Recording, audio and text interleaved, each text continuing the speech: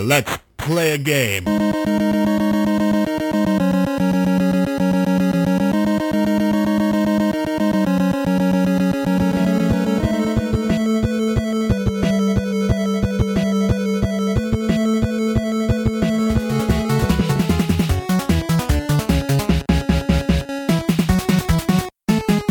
Is it worth it?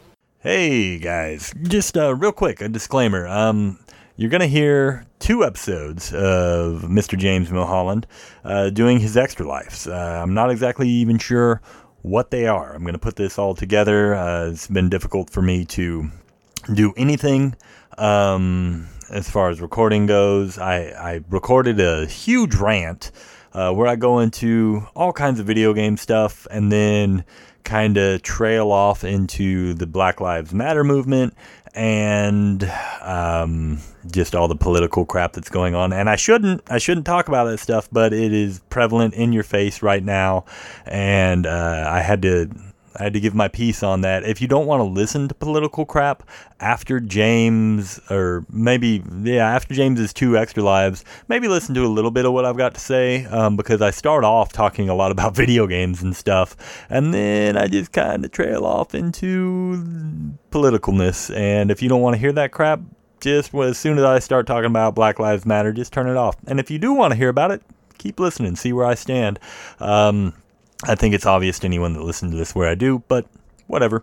So that's it. Be sure to send James a thank you for doing this for us, and I hope you enjoy his show. I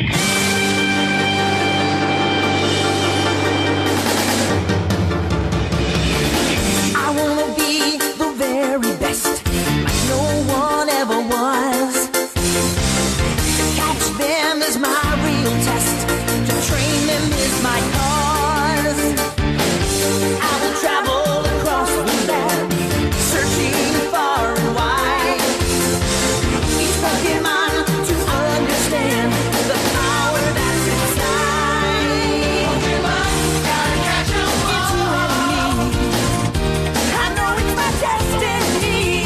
Pokemon, oh, you're my best friend in a world we must defend. Pokemon, gotta catch 'em all. Our hearts so true, our courage will pull us through. You teach me and I'll teach you. Pokemon, gotta catch 'em all. Gotta catch 'em all. Welcome, everybody, to the Extra Life Podcast. I am your host, James Milholland, and today we're talking about Pokemon Red, Blue, and Yellow. Pokemon Red and Blue were released September 28th, 1998 in North America. Fun fact, in Japan, they released a red and green version, not a blue version. The blue version came much later, and they were called Pocket Monsters. Pokemon Yellow came out about a year later, October 1st, 1999. I swear I must have just missed that release or something, because I didn't get that game until, 2001, 2002 at least. When I first got Pokemon, I got the blue version. And my 2 neighbors next door, both brothers, I believe I've talked about them in the past, they both got the red version. Now, when you get this game, early on in the game, you have to choose a Pokemon. And this choice defines not only your early on gameplay, it defines you as a person. I was a Squirtle man, and my 2 neighbors next door, one actually chose Bulbasaur, and one chose Charmander. So we had all 3 covered. I had the blue version, they both had the red version. I did a survey earlier on our Discord, and it was the same thing. We were about 50-50 split. Half the people had red, half the people had blue. Now, if you got Pokemon Yellow, you start out with Pikachu, similar to the cartoon show. And you play with Pikachu the entire time. You cannot evolve this Pikachu. This Pikachu just gets stronger and stronger, and you play with this Pikachu throughout the game. The story of the game is pretty simple. You are a young boy, and you want to become a Pokemon Master by defeating the Elite Four in the Indigo League. It's a top-down perspective. You move around, you start off in a village of Pallet Town. You move around similar to, any Final Fantasy game. First thing you do is you go visit your nemesis, Gary, who becomes your number one rival or one of your antagonists in the game. And then you go visit your mentor, Professor Oak, and that's where you get to choose one of those 3 Pokemon I mentioned earlier, Charmander, Squirtle, or Bulbasaur. You choose one, and then your rival chooses another one, and it's kind of like a paper, rock, scissors at this point. Charmander is fire, Squirtle is water, Bulbasaur is leaf. So you can kind of see like which one's strong against which one is strong against what. Again, if you have Pokemon Yellow, this is where you get Pikachu right off the bat. Pikachu! So again, to go back to gameplay, it's top-down perspective. You move around the map. When you leave the town and you're in high grass or other certain areas, you can fight random Pokemon. In this instance, one Pokemon is attacking you, and then you have your Pokemon. You can have between 1 and 6 Pokemon. You throw your Pokemon out, the random Pokemon attacks you, and then it's just turn-based at this point. You select attack, you select what attack you want to do. Each Pokemon has something different, ranging from physical attacks to elemental attacks to other different specific attacks for your Pokemon. These wild Pokemon have the ability to be captured. The way you do this, you battle that Pokemon, you get the Pokemon weak. Once the Pokemon's weak enough, you throw a Pokeball at it, and the Pokeball consumes the Pokemon, and you sit and you pray that you captured the Pokemon. And sometimes you do, sometimes you don't. If you do capture the Pokemon, it's your Pokemon. You can train it to fight for you, or you can store it away. Because one of the goals of this game is to collect all 151 Pokemon by the end of the game. Now, there are enemy trainers throughout this world. And if you encounter an enemy trainer, they will attack you or challenge you, and they will have anywhere between 1 and 6 Pokemon as well. So it's the same situation. You throw your first Pokemon, they throw their first Pokemon, and you battle. And if you win, you usually get a lot of experience points, and I believe you get some GP or money, and then you move on. Now, this game has a very near and dear space in my heart because it seemed like just everyone played this game. Everyone in my neighborhood either had Pokemon Red or Pokemon Blue. We had some kids up the street. They had it, and we would all get together and just rock out in my house, basically my downstairs area, my basement area. And God, we'd have magazines, strategy guides. The internet was just starting to come around by this point, so we were looking stuff up online, printing stuff out. I had a friend that just loved like drawing pictures of the Pokemon and Pokemon battles. The TV show was now airing in syndication, so we'd get the TV show all 5 days a week. What I would normally do was I'd record it, and then I'd put it on, and we'd sit there and we'd play our Pokemon. And then from time to time, we'd battle each other, have some fun. But there were a couple instances where my brother's next door, their older brother, he also played Pokemon. He was 5-6 years older than us. He probably a little too old, probably not. I don't know. I guess I was playing when I was his age. But he organized an actual tournament where he got us all together. He set up a bracket, and we had a tournament that just lasted, God, it felt like all day, and it was super fun.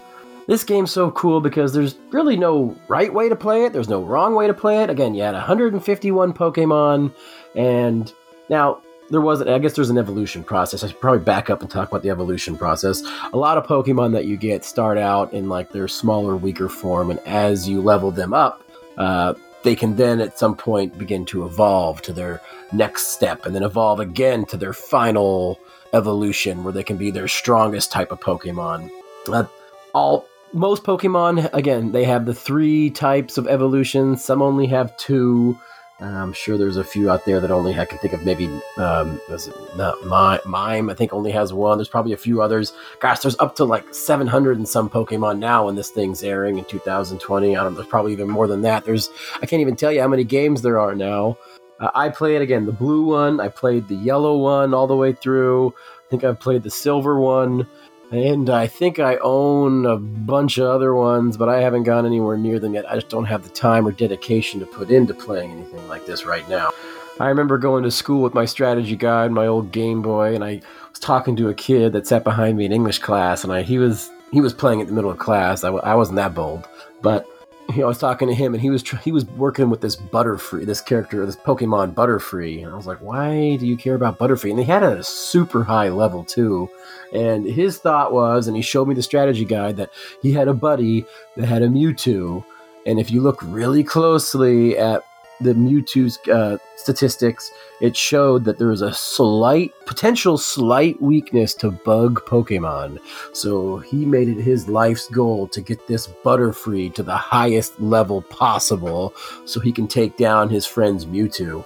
Now, right after the game released, a card game started to come out. Now, this is where I started to kind of phase out of Pokemon, and I kind of paused on video games for a while, but I did collect a few of these cards. I did play, we in my mom's basement, we did play a little bit of the card game, but again, this was kind of getting into late high school, and Pokemon might not have been the coolest game to say you still played as a junior or senior high school, and especially the card game, so definitely started to phase out of it a little bit for a while. Plus, I think by this point, I started to have a girlfriend or something like that, which, of course I regret all of that. I should have just kept playing video games the whole time. No, I'm just kidding.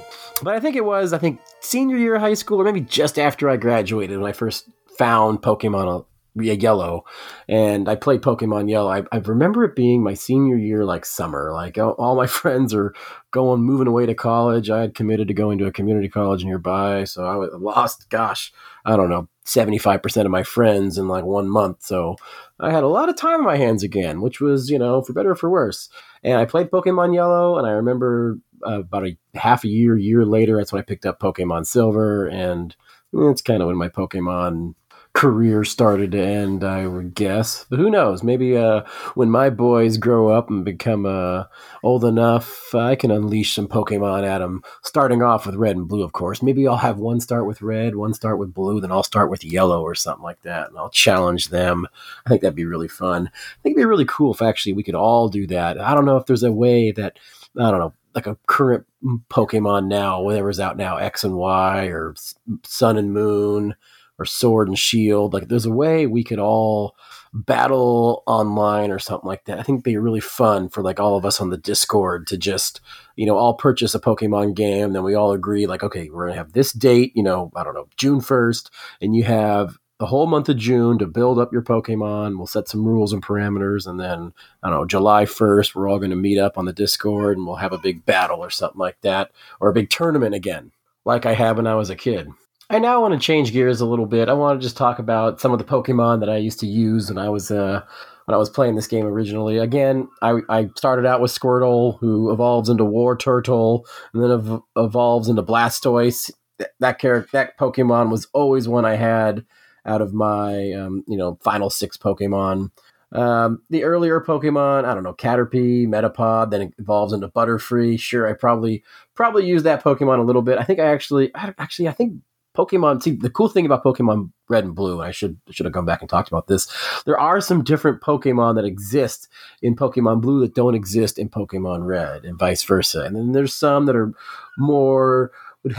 you'd see more in Pokemon Blue than you would in Pokemon Red. So it makes it so at some point, if you're a real collector, a real, hardcore gamer, you're probably going to have both Red and Blue.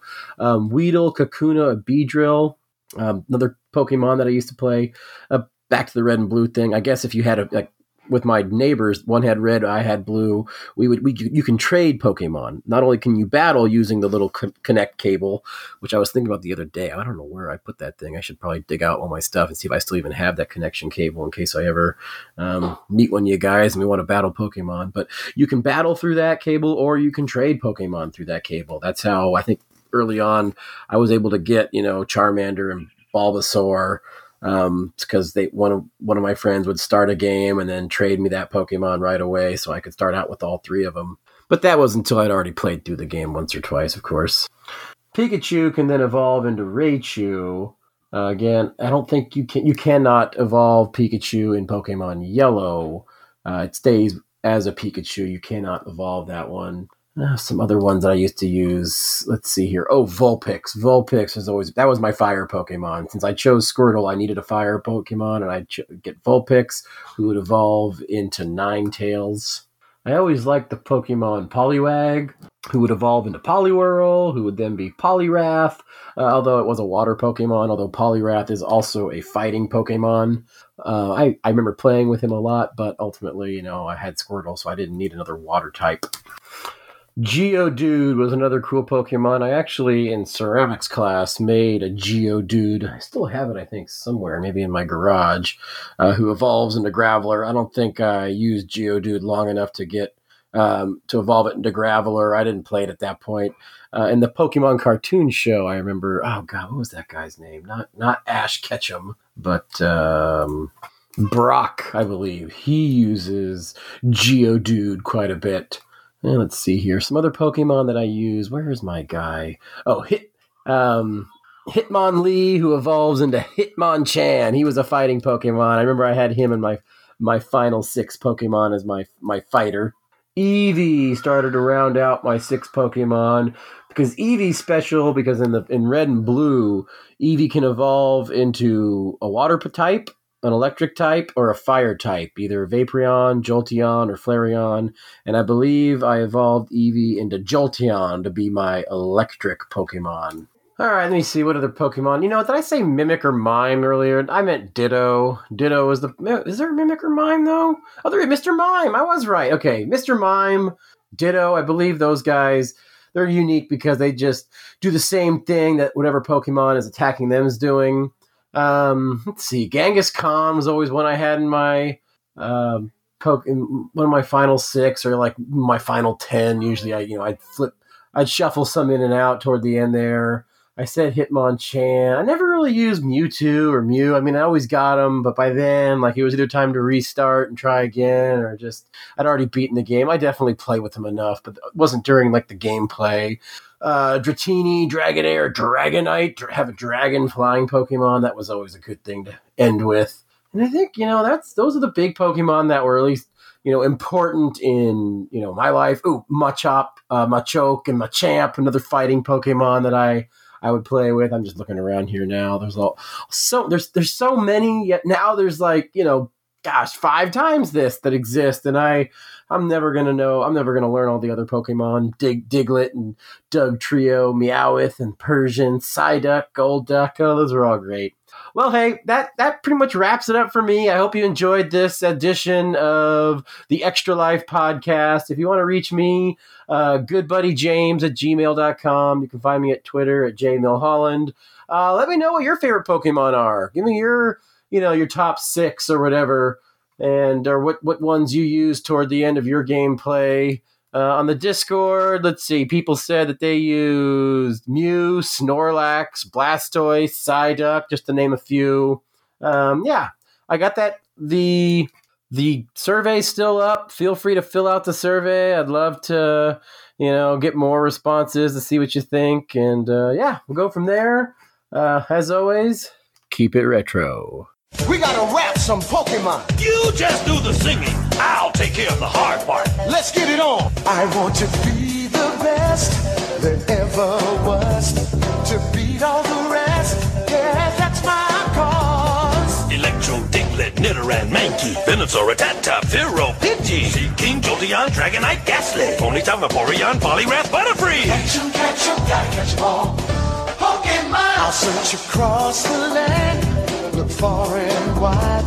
Release from my hand the power that's inside. Venomoth, Poliwag, Nidorino, Golduck, Ivysaur, Grimer, Victreebel, Moltres, Nidoking, Farfetch'd, Abra, Jigglypuff, Kingler, Rhyhorn, Clefable, Wigglytuff. Catch 'em, gotta catch 'em all. Gotta catch 'em all. Pokemon. Zubat, Primeape, Meowth, Onix, Geodude, Rapidash, Magneton, Snorlax, Gengar, Tangela, Goldeen, Spearow, Weezing, Seal, Gyarados, Slowbro. Gotta catch 'em all, gotta catch 'em all.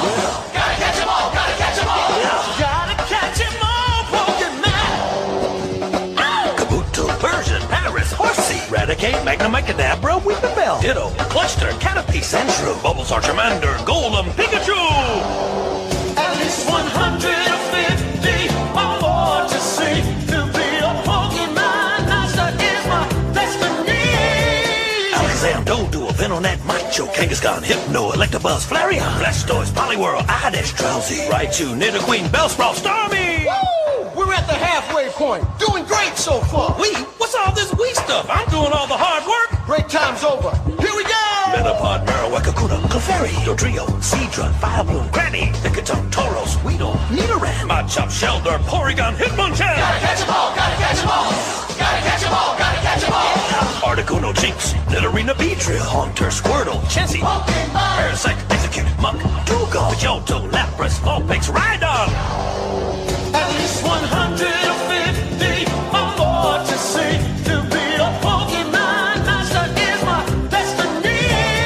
Charizard, Machamp, Pinsir, Comfey, Dugtrio, Golbat, Staryu, Magikarp, Ninetales, Ekans, Omastar, Scyther, Tentacool, Dragonair, Magmar. Whoa, catch your breath, man. Shake out those lips. It's downhill from here. Just 24 more to go. Now it gets tricky, so listen real good. Sandslash, Hitmonlee, Psyduck, Arcanine, Eevee, Executor, Kaboom, Top Septos, Dratini, Bowlite, Mr. Mime, Cubone, Graveler, Voltorb, Gloom. We're almost home! Gotta catch 'em all, gotta catch 'em all. Gotta catch 'em all, gotta catch 'em all. Gotta catch 'em all, Pokemon. Hey. Charmeleon, Wartortle, Mewtwo, Tentacruel, Aerodactyl, Ammonite, Slowpoke, Pidgeot, Arbok. That's all, folks! Catch 'em, gotta catch 'em all. Ooh, gotta catch 'em all, Pokemon. Catch 'em, gotta catch 'em all. Ooh, gotta catch 'em all, Pokemon. Catch 'em, gotta catch 'em all. Gotta catch 'em all, Pokemon. Hello, everybody, and welcome to another edition of the Extra Life Podcast. I am your host, your good buddy James Milholland, and today we're going to switch gears a little bit. I'm going to talk about just some retro video game systems that I have owned, or really still own, and how I acquired them. I apologize for the last podcast. I don't know, some things are getting kind of weird. It, cut me off in the beginning. There was some music and some stuff that was supposed to play throughout during This is the Final Fantasy podcast. I don't know what's going on. I don't know. My first instincts are since I'm doing a lot of Nintendo and Sega games, maybe PlayStation or Xbox is somehow hacked into my computer or Blaine's computer and altering stuff. I don't know. What do you guys think? I mean, is this a conspiracy theory? Am I blowing this out of proportion? I don't know. Does it go all the way to the White House? I don't know. I can't figure it out, but I'm going to, keep doing what I'm doing, still trying to edit. I'm sure I'm just kidding, everybody. It's probably on my end somewhere. I'm still a very novice, amateur, early bird, newbie editor, and I'm probably messing things up somewhere somehow, so I'll keep refining it. Although it does sound great on my end when I listen to it one final time before I send it off to Blaine, but I don't know. Who knows? Without further ado, though, let's get into some retro systems that I have owned. What's it like to play the Nintendo Entertainment System?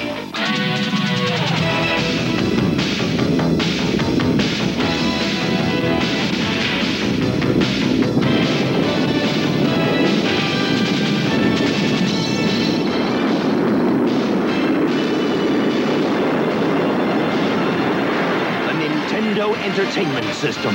Now you're playing with power.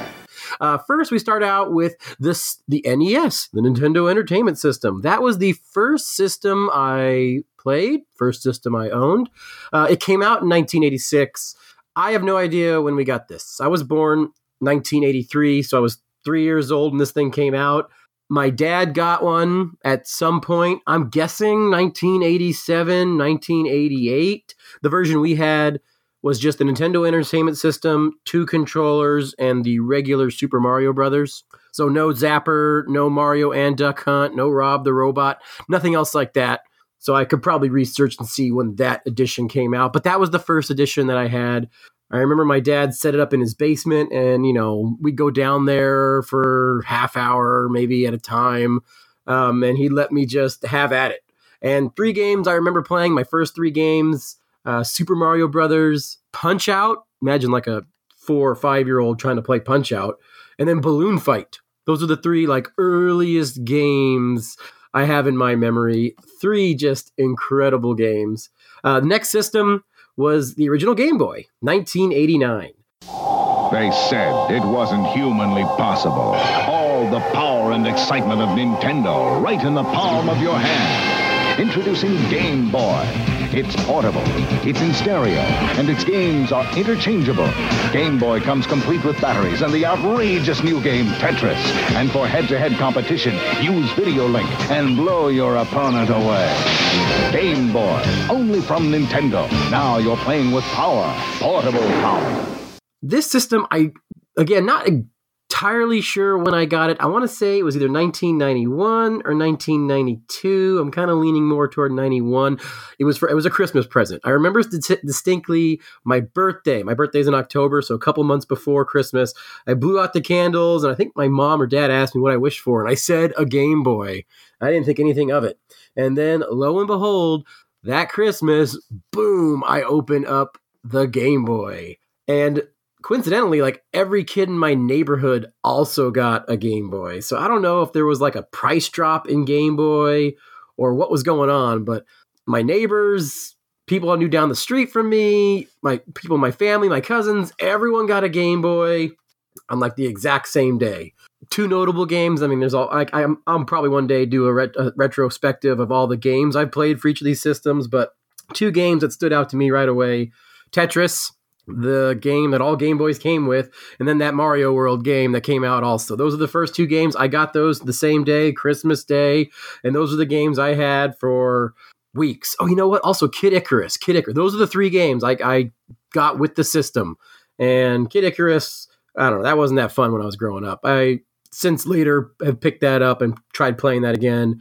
It is a good game. Much better, I think, than the actual NES game, which is rare to say. But yeah, Tetris, Super Mario World, and Kid Icarus. Now, next.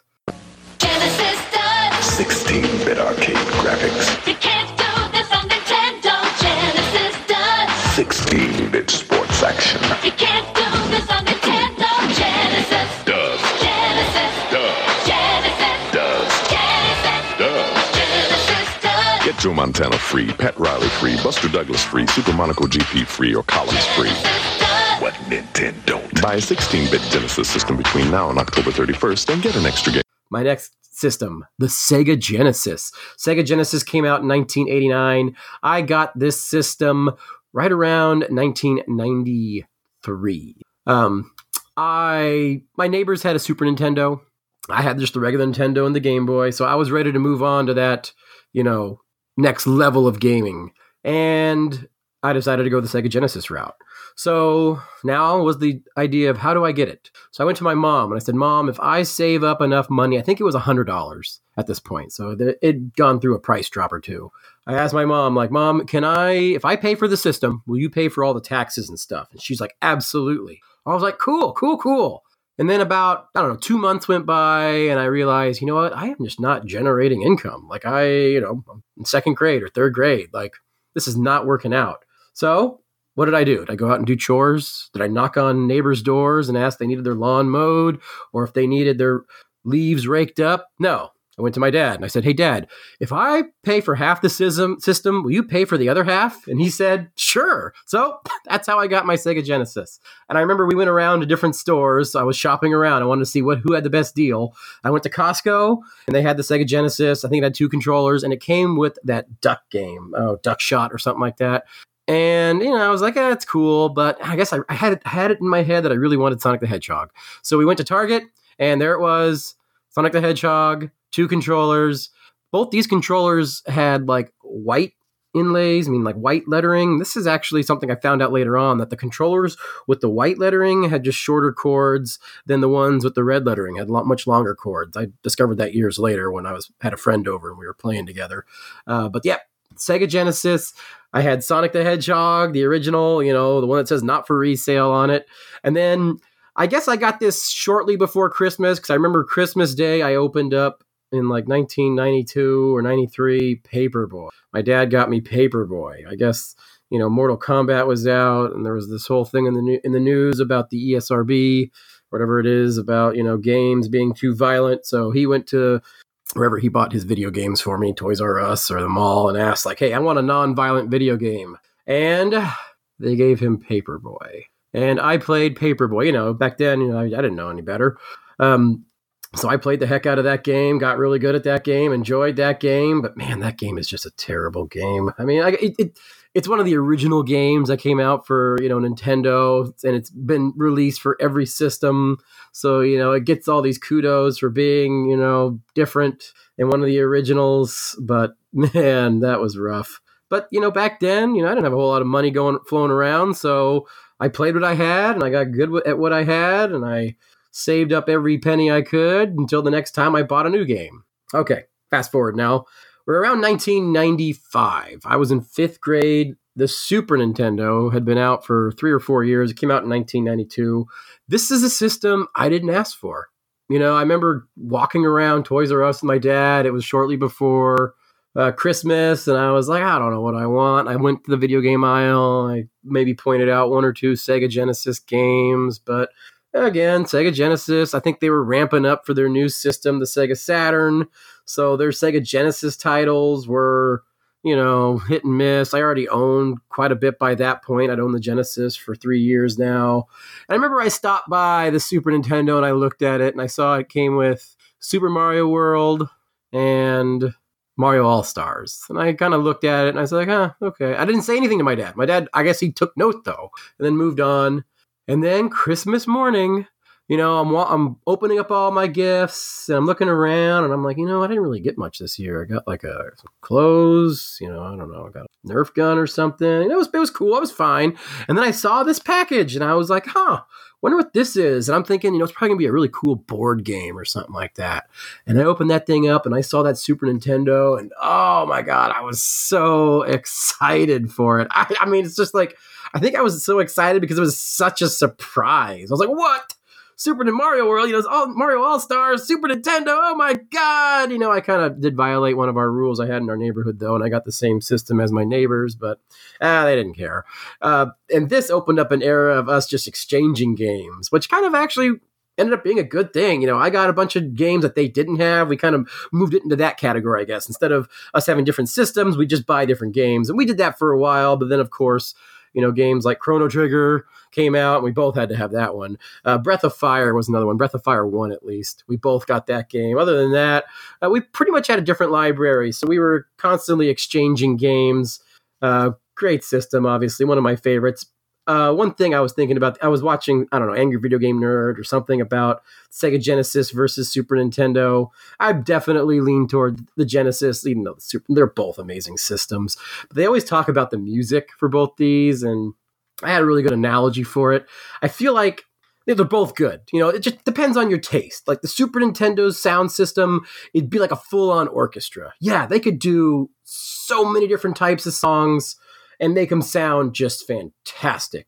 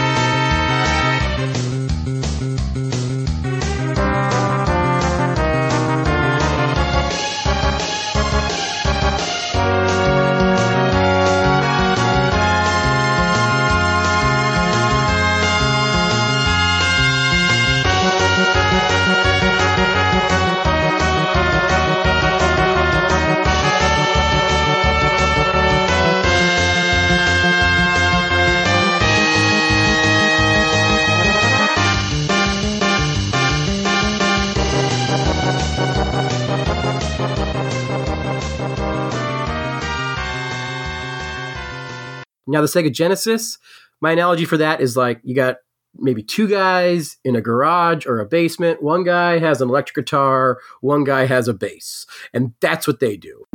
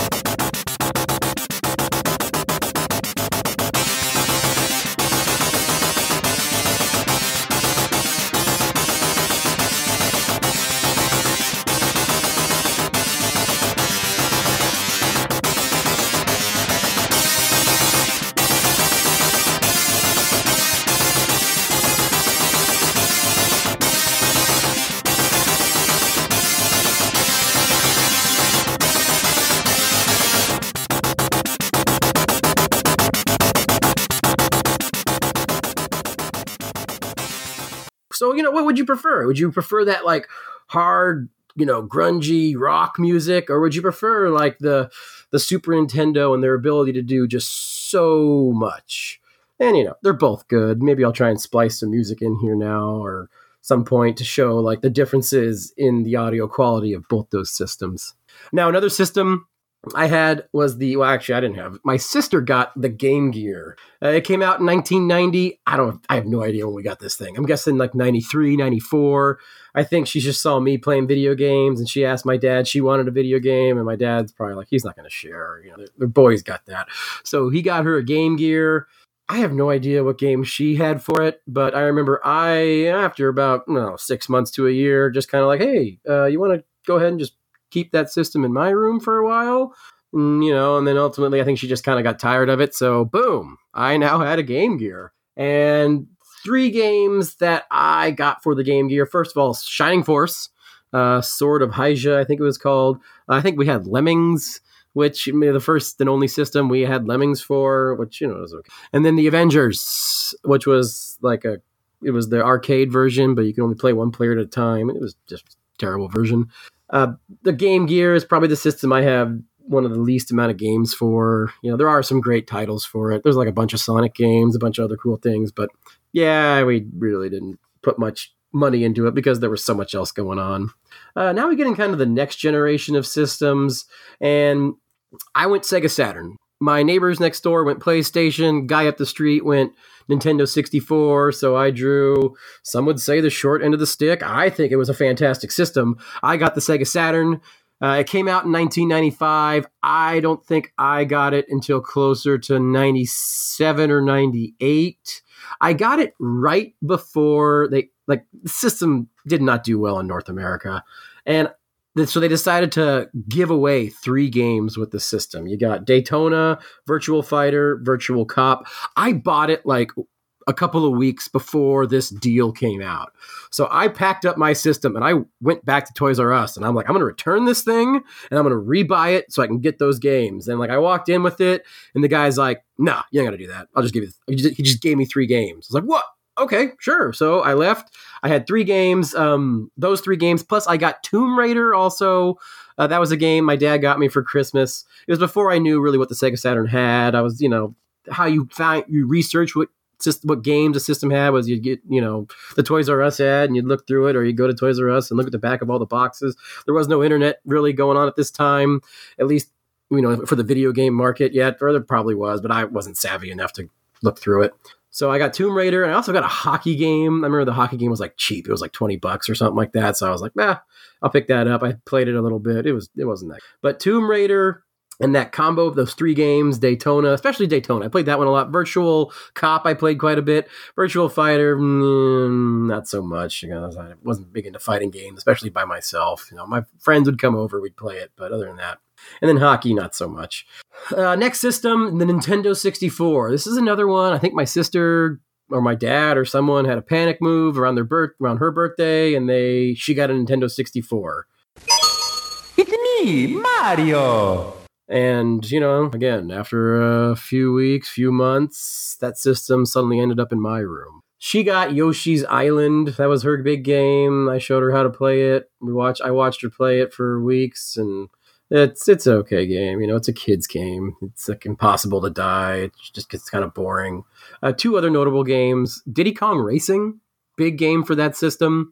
Again, my neighbor, up the street, this one was not next door, up the street, he had a Nintendo 64 also. I know, sacrilegious. We both got the same system. He later on though got a Sega Saturn, so it was okay. He had, Mario Kart and GoldenEye, all the great games. I just borrowed from him, so I tried to find games he didn't have. Another game was Zelda Ocarina of Time. Ever heard of it? I have. That was the first game I ever ordered, or pre-ordered, and I remember they called me, and it arrived early. Like the first time I think ever a game's arrived early, and they called and told me about it. I was like, oh, really? Oh, okay. Call my dad, like, hey, Dad, we have to go to the mall tonight. And he's just like, yeah, sure, I guess, whatever. And we went and picked up Zelda, the Ocarina of Time. Next system, I actually got a PlayStation, the original PlayStation. It came out in 1995. I got this thing in 1999, so it was on its way out. I bought it off a kid in my general science class for $20. He said it wasn't working that well. I brought it home. I had some friends that had PlayStations, and they're like, here's how you make this thing work. You ready? You flip it upside down. That's how I played this PlayStation. Upside down. Two notable games I had for it. Metal Gear Solid, which one of my favorite games, and then Tony Hawk 2, which I was never really good at that game. I just like listening to the music and messing around. I had some friends that, God, they could just spend, weeks on that thing, and they were incredible. Okay, now we get into some modern systems. Quasi-modern. I'm going to stop at this next level. I went Dreamcast. Again, I'm, Sega fanboy. It came out first. It looked awesome, so I went Sega Dreamcast. It came out in 1999. I loved my Dreamcast, but as some of you may know, the Dreamcast lifespan was very short-lived. This, who do you blame? Third-party support. Sega is just kind of on their way out to begin with. They'd had a few misses with the Sega Saturn. I blame the ability that people could just, download these games, put them on a CD, then you could play them. And that's, I hate to say it, that's what I did. I had a friend. He was computer savvy. He's like, what games do you want? And I gave him a bunch of blank CDs, and I gave him a couple of bucks, and I was like, just give me every game they have. So I have a pretty extensive library. Burned games, I've heard that those games, will destroy your system, so I have put those in the vault. I'm not going to use those ever again on my system, and I've moved on from there. Two notable games, Sonic, the first game I had. I bought that one, brand new. That was not a burned one. And then Code Veronica, Resident Evil Code Veronica. One of my favorite Resident Evil games. This game came out, I think it came out right around Resident Evil 3. Like there was a split point where either you went Resident Evil 3 with Jill Valentine or you went Code Veronica with Claire and ultimately Chris. I went Code Veronica and loved every second of it. Never looked back. Next system I had, PlayStation 2. Not a real fun story behind this system. I got it for me for Christmas. Metal Gear 2. Was the big game for it. Another thing, though, this was kind of why I added this in. This was a kind of the time. Well, I owned this system kind of the time where I graduated high school, and within like a month, I had lost like 75% of my friends. Boom, they all just washed out, moved away to college, joined the military. They were just gone, and here I was, stuck in my town, going to community college. So this is where I lean pretty heavy on video games to like kind of fill a little bit of that downtime I had while I was, acquiring new friends and going to college. I was trying to, my goal at that point, like I realized like I made a mistake. Like I should have gone away to college. Like what was I thinking? So I put my nose to the grindstone and I went to school and I got my stuff done, and I had there were some friends still around, but they weren't as motivated as I was. So I saw them, on weekends and stuff. But during downtime, during the week or wherever, Kingdom Hearts, let me tell you, that game filled a void for a while there. Another system that I had, I did get an Xbox.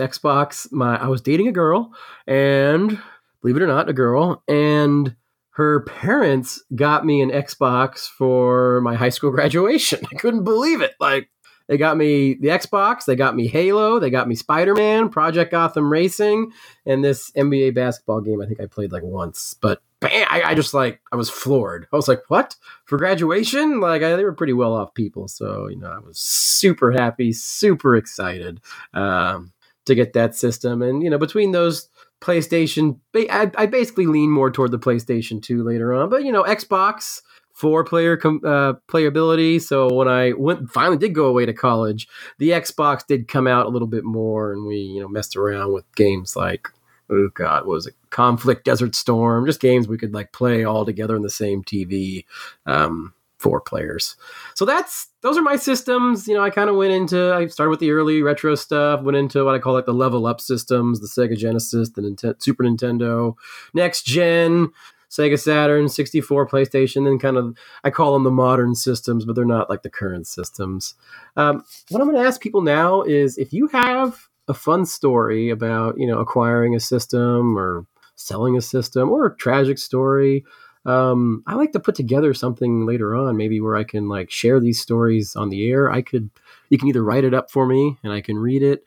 You can tell me, I can call you and I can record you doing it, or we can figure out something where I want to move this show, and not every episode, but some episodes, to be kind of like that, you know, lack of better words, like the chicken soup for the soul. Like this would be chicken soup for like the video gamer's soul, where we'd all just talk about, you know, our experiences with different games. All right, so if you have a story, please send me an email, goodbuddyjames@gmail.com. I'm looking for, you know, I don't know, 2 to 5 minutes or something like that. I might find 3, 4, 5 people, string them all together, and that'll be one of my shows I have coming up. If you have any questions or anything like that, again, email me, goodbuddyjames@gmail.com. Find me in the Discord. I'm there semi-often. I'm trying to be there more often. I'm also on Twitter @jmilholland. Yeah, and that's it. And as always, keep it retro. Hello everyone, this is Bill Gates, and I am tacking this message to the end of the Extra Life podcast to let everyone know it was us altering the final versions of his podcasts. It has become apparent to us that he is a Nintendo and Sega fanboy, and we can tolerate this no longer. Now, after listening to this most recent podcast, we would like to say that Xbox is the superior system, and all the other systems he talked about are trash. And if anyone doesn't think so, they can suck my bleep. Looking at you, Seijo, Saiton, Cujo, Steve, or any other of you dick bags in the Discord. Bill Gates out, and of course, keep it retro. Hey everybody, Blaine J here. You may notice right away that I am all alone. I haven't really had time to hook up with James. I'm working a lot due to, you know, Armageddon, Ragnarok, whatever you want to call it. The apocalypse is going on and it's kind of cutting into my time. Luckily, zombies haven't attacked my house as of yet. I am ready with a machete. Don't really believe in gun ownership overtly. If you use it to hunt, that's one thing. Let's not get on that subject. Not to get too political, but the world is in a terrible state right now, and as a result, I'm working more. I've got a daughter that is home all the time now, and has been for some time, and she's decided that she wants to stay up when her dad is awake. So I get off work at 2, 3, 4, 5 in the morning, and my daughter's awake, and it's become kind of a thing. So she's always awake when I'm awake now, and I kind of have to deal with that. It's not a terrible thing. I love hanging out with my daughter, but I can't exactly record a podcast and watch her at the same time. You know, she's 6 years old. Not exactly the type of 6-year-old that you want to leave unsupervised. I fell asleep once, woke up to her not being in the house, and, freaked out like any, I want to say, good parent would, right? So run outside, screaming her name. She is literally blocks away. I hear, "Dad!" And then she's got, "Where did you go?" You know, she finally gets to me after a minute or so. "Oh, like, what were you doing?" I have no idea. Could have gone, maybe her grandma's down the block, could have been trying to go to the store with maybe some of her change or something. She's 6. She shouldn't be doing any of these things, but that's my point, is you can't leave at least this child alone for any length of time. She's got a mind of her own, and it scares me to death. So right now it's very early in the morning. It's about to turn light, and she actually is asleep, and it gave me an opportunity to record just a little bit. As an update, I didn't get to play the game in question. We were going to be doing, I believe it was Castlevania Portrait of Ruin, if I remember correctly. I have played that game. Long story short, it's an amazing game. Fucking play it. All the Castlevania, games of that nature, the Game Boy Advance ones, Circle of the Moon and Harmony of Dissonance and Portrait of Ruin and Order of Ecclesia and of course Symphony of the Night. And I haven't played Bloodstained yet. That was the other plan, was maybe Blaine will play some Bloodstained. I haven't played basically anything. I've played a lot of games with my daughter. You may see me online if you're friends with me. If you're not, I'm KHELVINS on PSN. You might see me there, and I'll be playing Goat Simulator. That's the game that I've been really playing a lot, except of course it's not me. My daughter plays that. She has learned all kinds of things to unlock thanks to YouTubers like Kindly Keen, who is someone I never wanted to know who they were, but now I do. He's actually one of the better ones that she watches. It is a barren wasteland of talent. I'm very scared for the upcoming generation, because they watch crap like that and it is just mind-numbingly dumb. But anyway, he's told her, hey, you can go to space in this, and you can do this and that and everything, and she gets excited, and Dad, can you figure this out? And then she'll attempt it herself and tell me what I need to do, and usually I end up finishing these silly missions. So I have been playing a lot of Goat Simulator. That game is way more involving than you would think it is. It is completely broken, though. It's got more glitches than Witcher 3 times 8. It's completely ridiculous, and in many sections completely unplayable. You just have the wildest things happen, and it's always hilarious. But yeah, and it's a cool game, man. I'll give it that. There's a lot of references to things. You can find 4 homeless guys sleeping in the sewer, all dressed in green. One is Donnie, one is Mike, one is Leo. You get the picture. Cute stuff like that. A lot of stuff for mom and dad to go, oh, I see what they did there. Kind of like if you watch Shrek or whatever. It's not just for kids. Pretty cool game. Overall, I wouldn't pay money for it, but or at least I wouldn't pay more than $4 or $5. It was a free PSN game some months ago, and basically been playing it ever since. I did play a lot of Dreamcast with the kid too. Picked up another game. It's Seiya Marine Fishing. It's one of, I believe, three fishing games for the Sega Dreamcast. They're all incredible, but all play pretty much the same. Very arcadey. If you have the fishing rod stick that came with it, this predates the Wii, and it's a motion control where you can actually physically cast the thing out and reel fish in and stuff. And it's really neat, man. Just super relaxing. If you enjoy fishing games at all, the best place to play them is on the Dreamcast at home, in my opinion.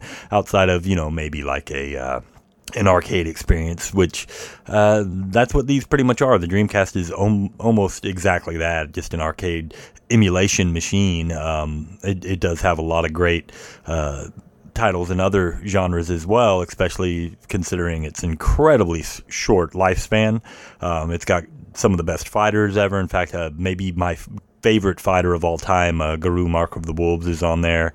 There's Marvel vs. Capcom 2, which might be my second favorite fighting game of all time. It's got Skies of Arcadia, which is easily a top 10 or 15 RPGs of all time for me. And of course, it also has Grandia 2, which is I believe it's 2, yeah, which is, 1 and 2 on Grandia are both just incredible games as well, and the better place to play Grandia 2 would be on the Dreamcast. Really something for everyone. It's got weird games like Seaman and Typing of the Dead and all kinds of stuff. It's still relatively cheap to get into Dreamcast collecting right now. It's starting to really spike, though.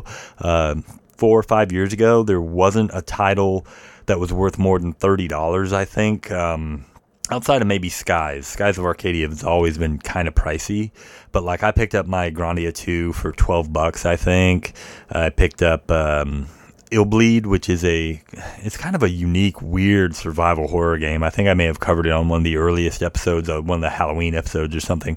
It's a fantastic little game, especially if you like that campy kind of horror about it. It's very different. I won't say it's survival horror, at least not in the classical sense. It's different. Look up some YouTube videos on that. Stop Skeletons from Fighting do an excellent retrospective on that game, and that's actually what caused me to buy it all those years ago. Yeah, but now, of course, the game's, $50, $60. I still don't think there's a game that's worth over $100 on the cast. Skies probably comes frickin' close. There might be another one, maybe like a complete Seaman with all the promotional items and stuff. But yeah, if you're looking for something to collect that will probably be blowing up in the very near future, I would say Dreamcast is a great place to start. Of course, N64 2 or 3 years ago would have been ideal for a lot of you collectors. What the whole thing is when you're doing this collecting thing, just to go off on a little tangent about that, you really should collect games that were somewhat niche but super popular in that niche from about, I'd say, 10 years ago. It would be a great place to start. So like right now, probably your Xbox 360, your Wii titles, maybe even like Wii U is getting maybe not quite 10 years, but getting close. Because what happens is it'll be incredibly cheap because everybody dumps it and it's thought of as a worthless system around the 10-year mark, 5 to 10 years after it dies. But then everybody that was in their teens and early 20s that played these systems, once they hit 30 and they start having expendable income, they start buying these things up en masse, and it goes crazy. Of course, right now, everything is crazy. If I was a smart man, I'd be selling everything I own. I mean, friggin' PS3s are selling for over $200. It's ridiculous. I mean, if I was real smart, I'd be selling my weights because you can get like 3 times the amount for weightlifting equipment right now. It's crazy.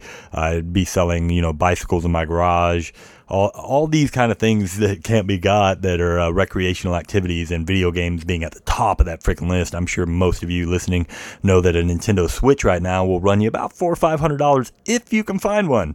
PS4 is right now above its market price when they launched a lot of them. A few months ago before this happened, you could buy an Xbox One used for, and I'm not talking about the original Xbox, I'm talking about the current gen system. You could buy one for about $130, which I was considering, and now that's nowhere in the ballpark. Even, like these little handheld systems and stuff, I was thinking about replacing my 3DS. Not going to happen anytime soon. You just can't get a hold of them. Stores can't keep them in stock. Stuff is crazy. Same to say with Magic the Gathering right now. And I've took extreme advantage of that because all these major vendors right now are closed. A lot of these cards that are like EDH. I know a lot of you don't play Magic, but the most popular format is a format called Elder Dragon Highlander, and yeah, that seems pretty silly, and you know what, it probably is. But cards that were normally relatively cheap are skyrocketing, and a lot of my stuff that I thought of as middling to crappy cards, things that were worth $10 are now worth $50, things that were worth $50 are now worth $100, etc. I've been selling off a plethora of that to local collectors and players and game shops and stuff, and that's been really great. I can't bring myself to sell off even the worst of my video game collection, the games, and I'm sure I haven't even checked this stuff, but I'm sure a lot of the lesser, like say Dreamcast titles or Sega CD or something like that, are probably spiking crazy right now too. But Magic's one thing. I can sell those old cardboard pieces. I'm not attached to it.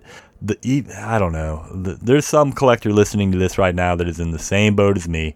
Just the thought of selling any part of my collection, even some of the trash, the stuff that I almost consider is like just garbage, makes me slightly nauseous. And the thought of selling something like truly cherished to me. Like the thought of selling my Snatcher, that I've had since I was 14 years old. That ain't for me, man. I don't, it would have to reach enough money to like pay off my house before I would sell something of that nature. Or my Panzer Dragoon Saga, all these things have stories behind them, and yeah, sure, I could emulate all this stuff, but there's I don't do it necessarily to play it. That's part of it. I do like playing these things on original hardware, on original like CRTs and stuff like that. But it's who can explain it? Why do motherfuckers collect stamps? Or baseball cards or whatever it is. It brings them back to a different time or whatever it is. I can remember being a kid and really wanting. It was like, man, if I could just get a Batman for the NES or whatever, and of course that I might as well have been wishing for $1 million, but as a kid, it seems so obtainable. All your friends are getting these games and stuff. I grew up very poor, and at least mostly, there was a point in time where we were, like middling class, but, there were many other times where, it was a lot of ramen noodles and, peanut butter and jelly. And looking back, it's very easy for me to realize that we were barely scraping by. At the time, everything seemed normal. But yeah, I digress. Anyway, I was always wanting these games and could never get them. I think the entirety of my childhood, ranging from I got a Nintendo from my real father, who you may have heard the episode in which we discussed that at the end of the episode. I got a Nintendo from him when I was, I want to say 6 or 7, 8, somewhere in that neighborhood. So you're talking like 86, 87, 88, something like that. Really early on, but it only came with Mario Duck Hunt, and that was the game we had until the following Christmas. It was, a year of playing Mario and Duck Hunt, and he sent another game, which was Adventure Island, and I believe another year may have gone by, and the next year he didn't send a game, but my stepfather, who I considered to be my dad, said, well, I'll give you $50 and you get whatever you want. Well, that might as well have been $1 million to me, man. I was like, oh my God. So he took me to KB Toys, which some of you might remember that. It was a toy store that was inside most malls and stuff, and it was right by the dentist that I used to go to as a child. And he brought me in there and he said, okay, you got $50. You can get whatever you want. And of course, I beelined for the video game section, and they had in a bin at this point. So this is probably, I don't know, 88, 89, 90, somewhere in there.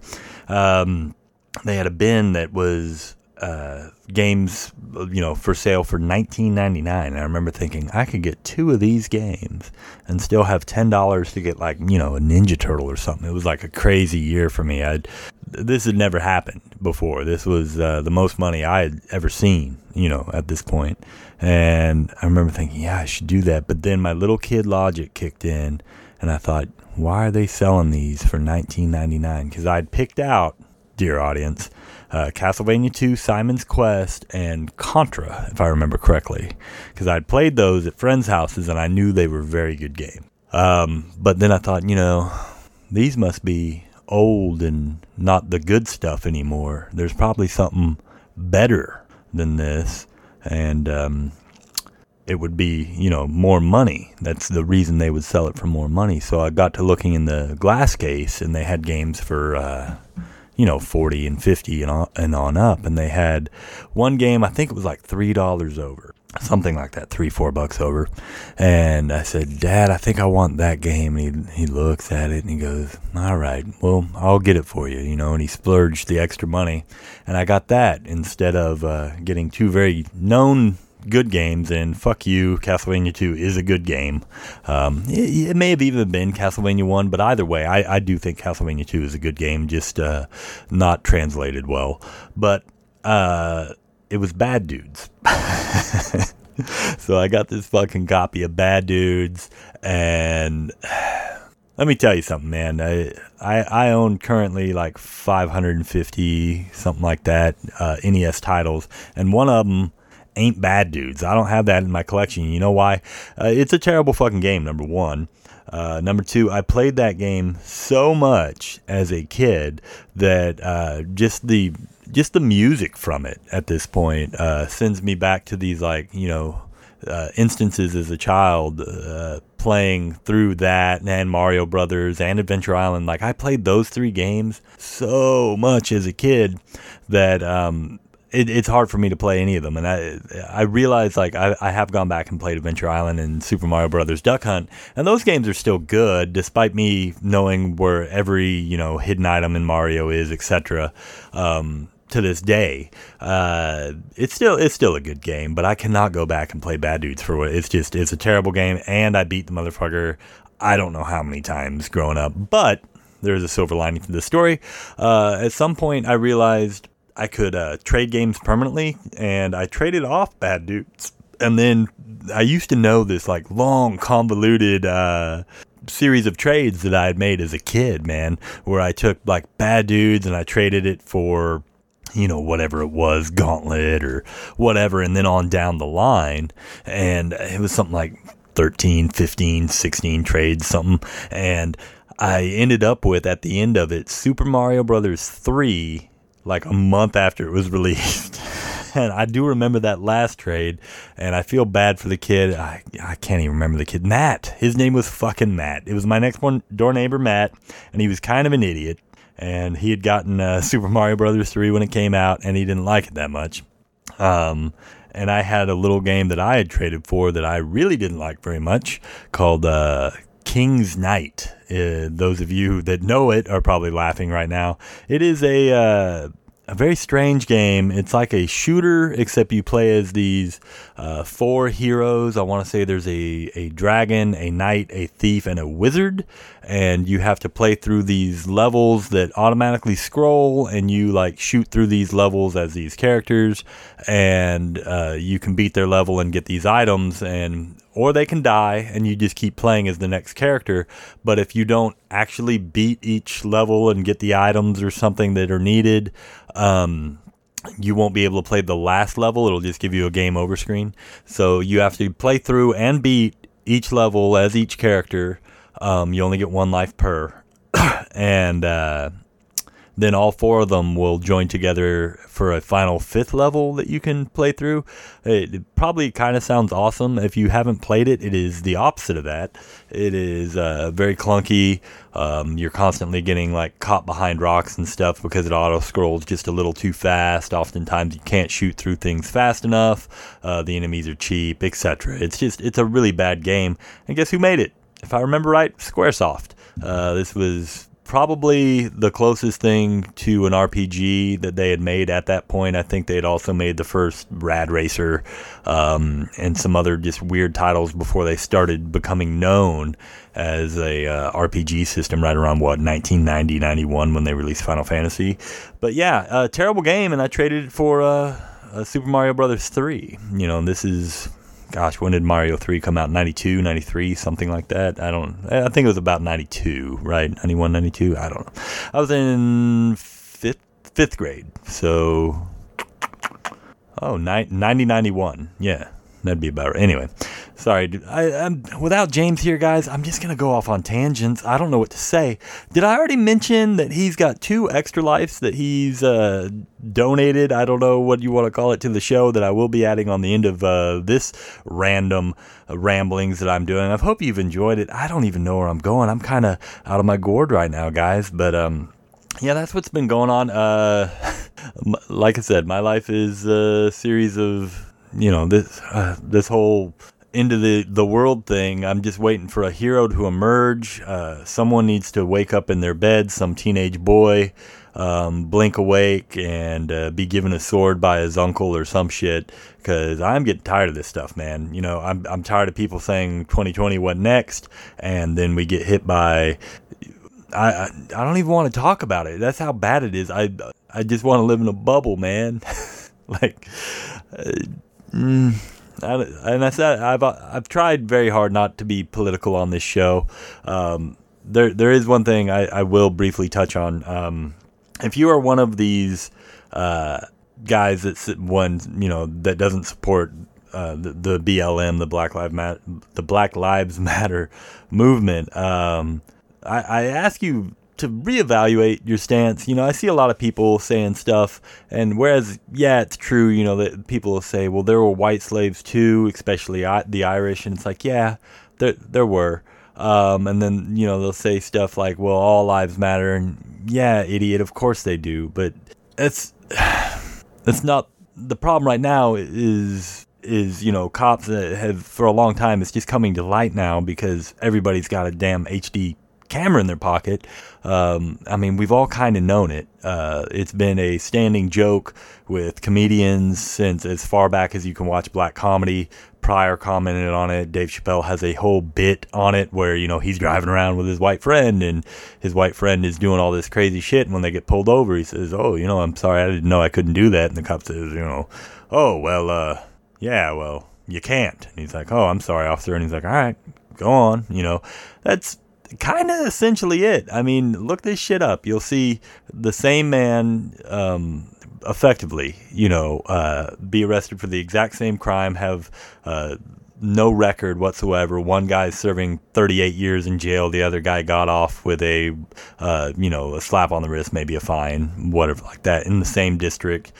Sometimes the same cop arresting two similar individuals, and the only difference is color. And it's a real problem in this country and others as well, but especially here in the United States, and it's got to stop. And if you're one of these people that supports that, or if you're one of these idiots that is still flying a rebel flag and you think that's okay, I don't have many listeners,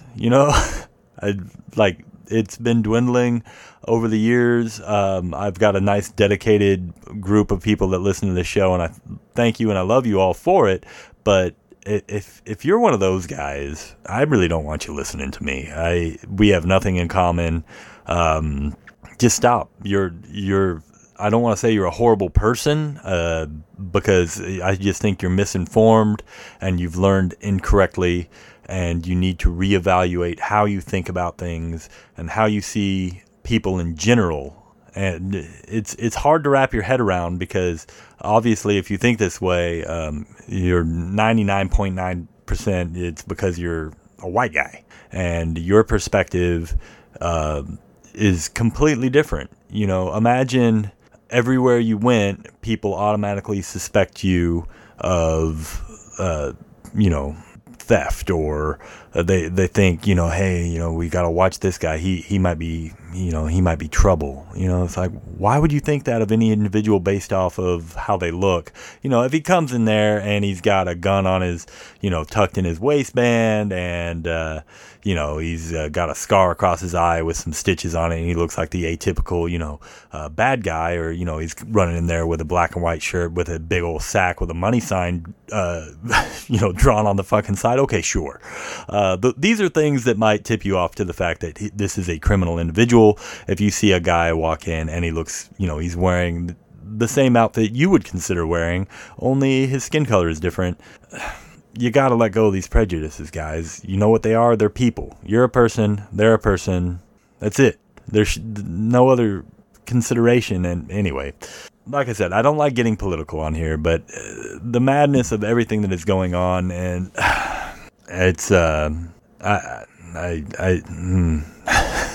didn't think I would ever live through a time like this. That's I always would read about and hear about through I grew up as a kid in very rural Georgia, and most of my friends were black because my school was predominantly black, and we were even way back then, instead of getting like a day off for Martin Luther King's birthday, we would get the week, and stuff like that. And we were taught, Black history. So it's like maybe I have a deeper understanding than some, having been taught this at an early age. But not to say that I can't. There's no way.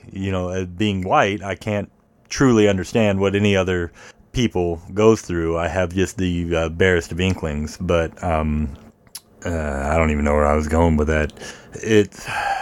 Sorry guys, like I said, I am tired, but I I always wondered what it would be like reading about, you know, these riots and things, and watching films and footage and stuff of just, you know, the 50s and stuff, and the movements that were going on throughout the 50s and 60s, and just thinking that was crazy, and that we were so far better than that now, you know, and we are in some instances, but in a lot of ways we really aren't, and that there's no call for it. You know, this stuff was fought for, you know, what, a century after the Civil War was won. You know, it's like the generations that believed in these sort of things should have more or less died out at that point, but no, we still had segregation. I mean, there's still plenty of people alive today that remember not being able to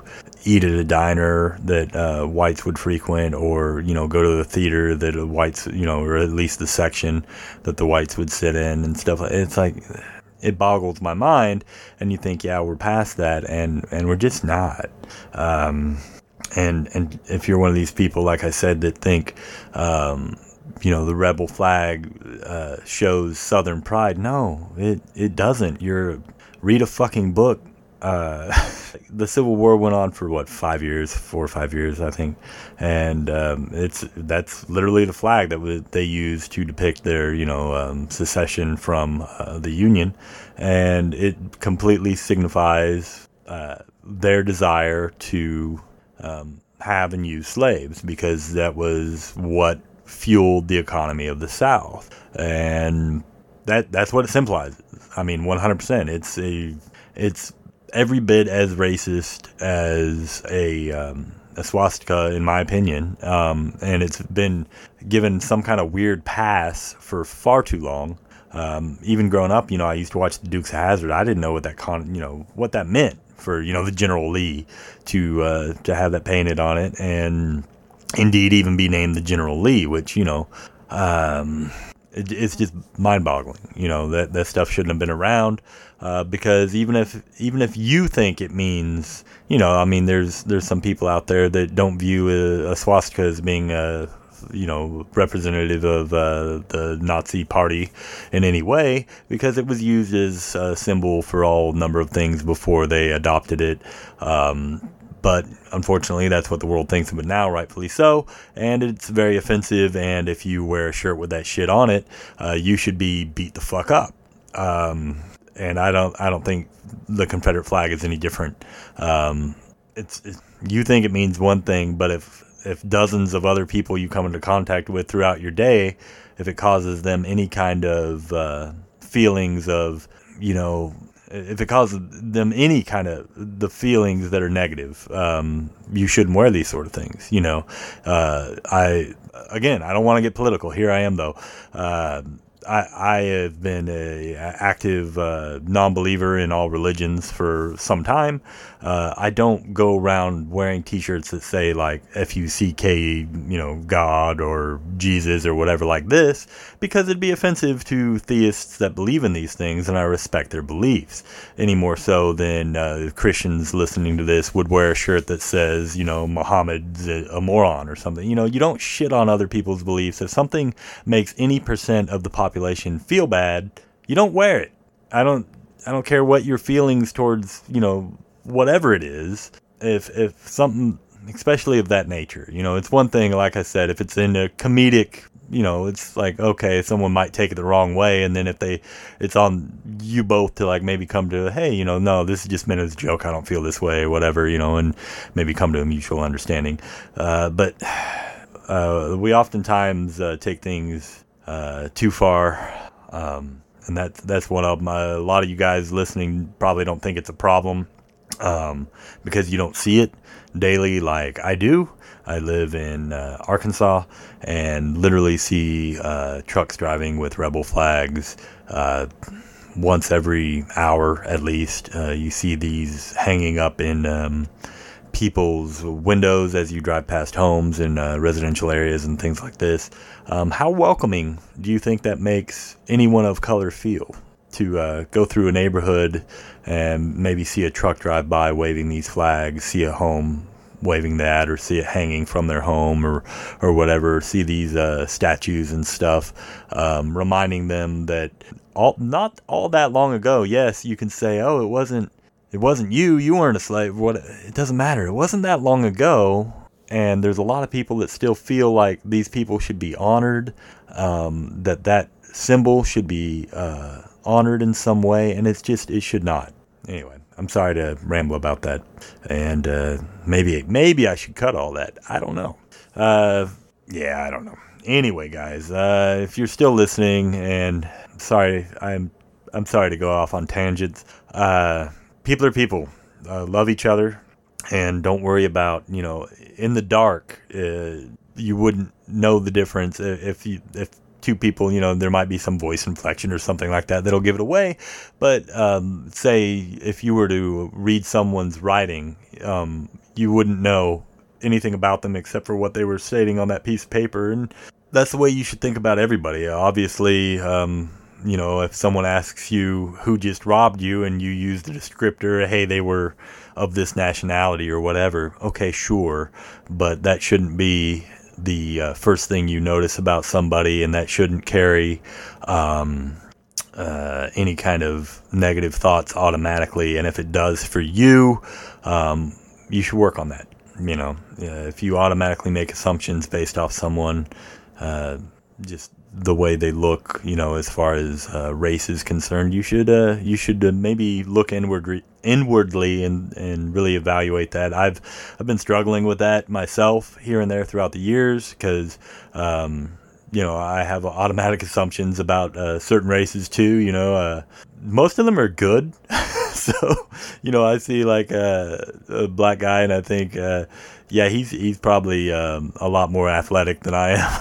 And I see, a Latino guy, and I think, he probably works really, really hard.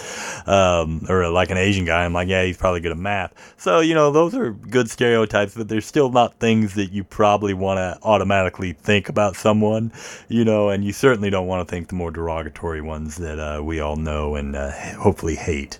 Anyway, guys, I guess that's end rant. Sorry to have gone there. I didn't know what I was going to talk about, or even if I was going to talk more than just to say, hey, James has got some stuff coming up. Sorry about not recording anything, but here you are. I don't know exactly how long I've been talking. You can find me at RetroKel, that's KHEL, on Twitter. You can find me on Facebook at Is It Worth a Podcast. You can find James at Good Buddy James. Be sure to send him something to thank him for, doing a couple of extra lives so that we have some kind of video game content. Like I said, I think I'm going to put his stuff first and put another disclaimer at the beginning of this to let you all know that I'm going to have like this huge rant at the end, because you may not want to listen to this crap. Anyway, thanks again. Listen to our friends over at the RPG Show. They've been putting out some new content. Not as much as of lately. Again, Ragnarok's going on. It's kind of hard to fucking do shit. Just cut us all some slack. All the podcasts and content providers right now are going through kind of the same stuff that everyone else is going through.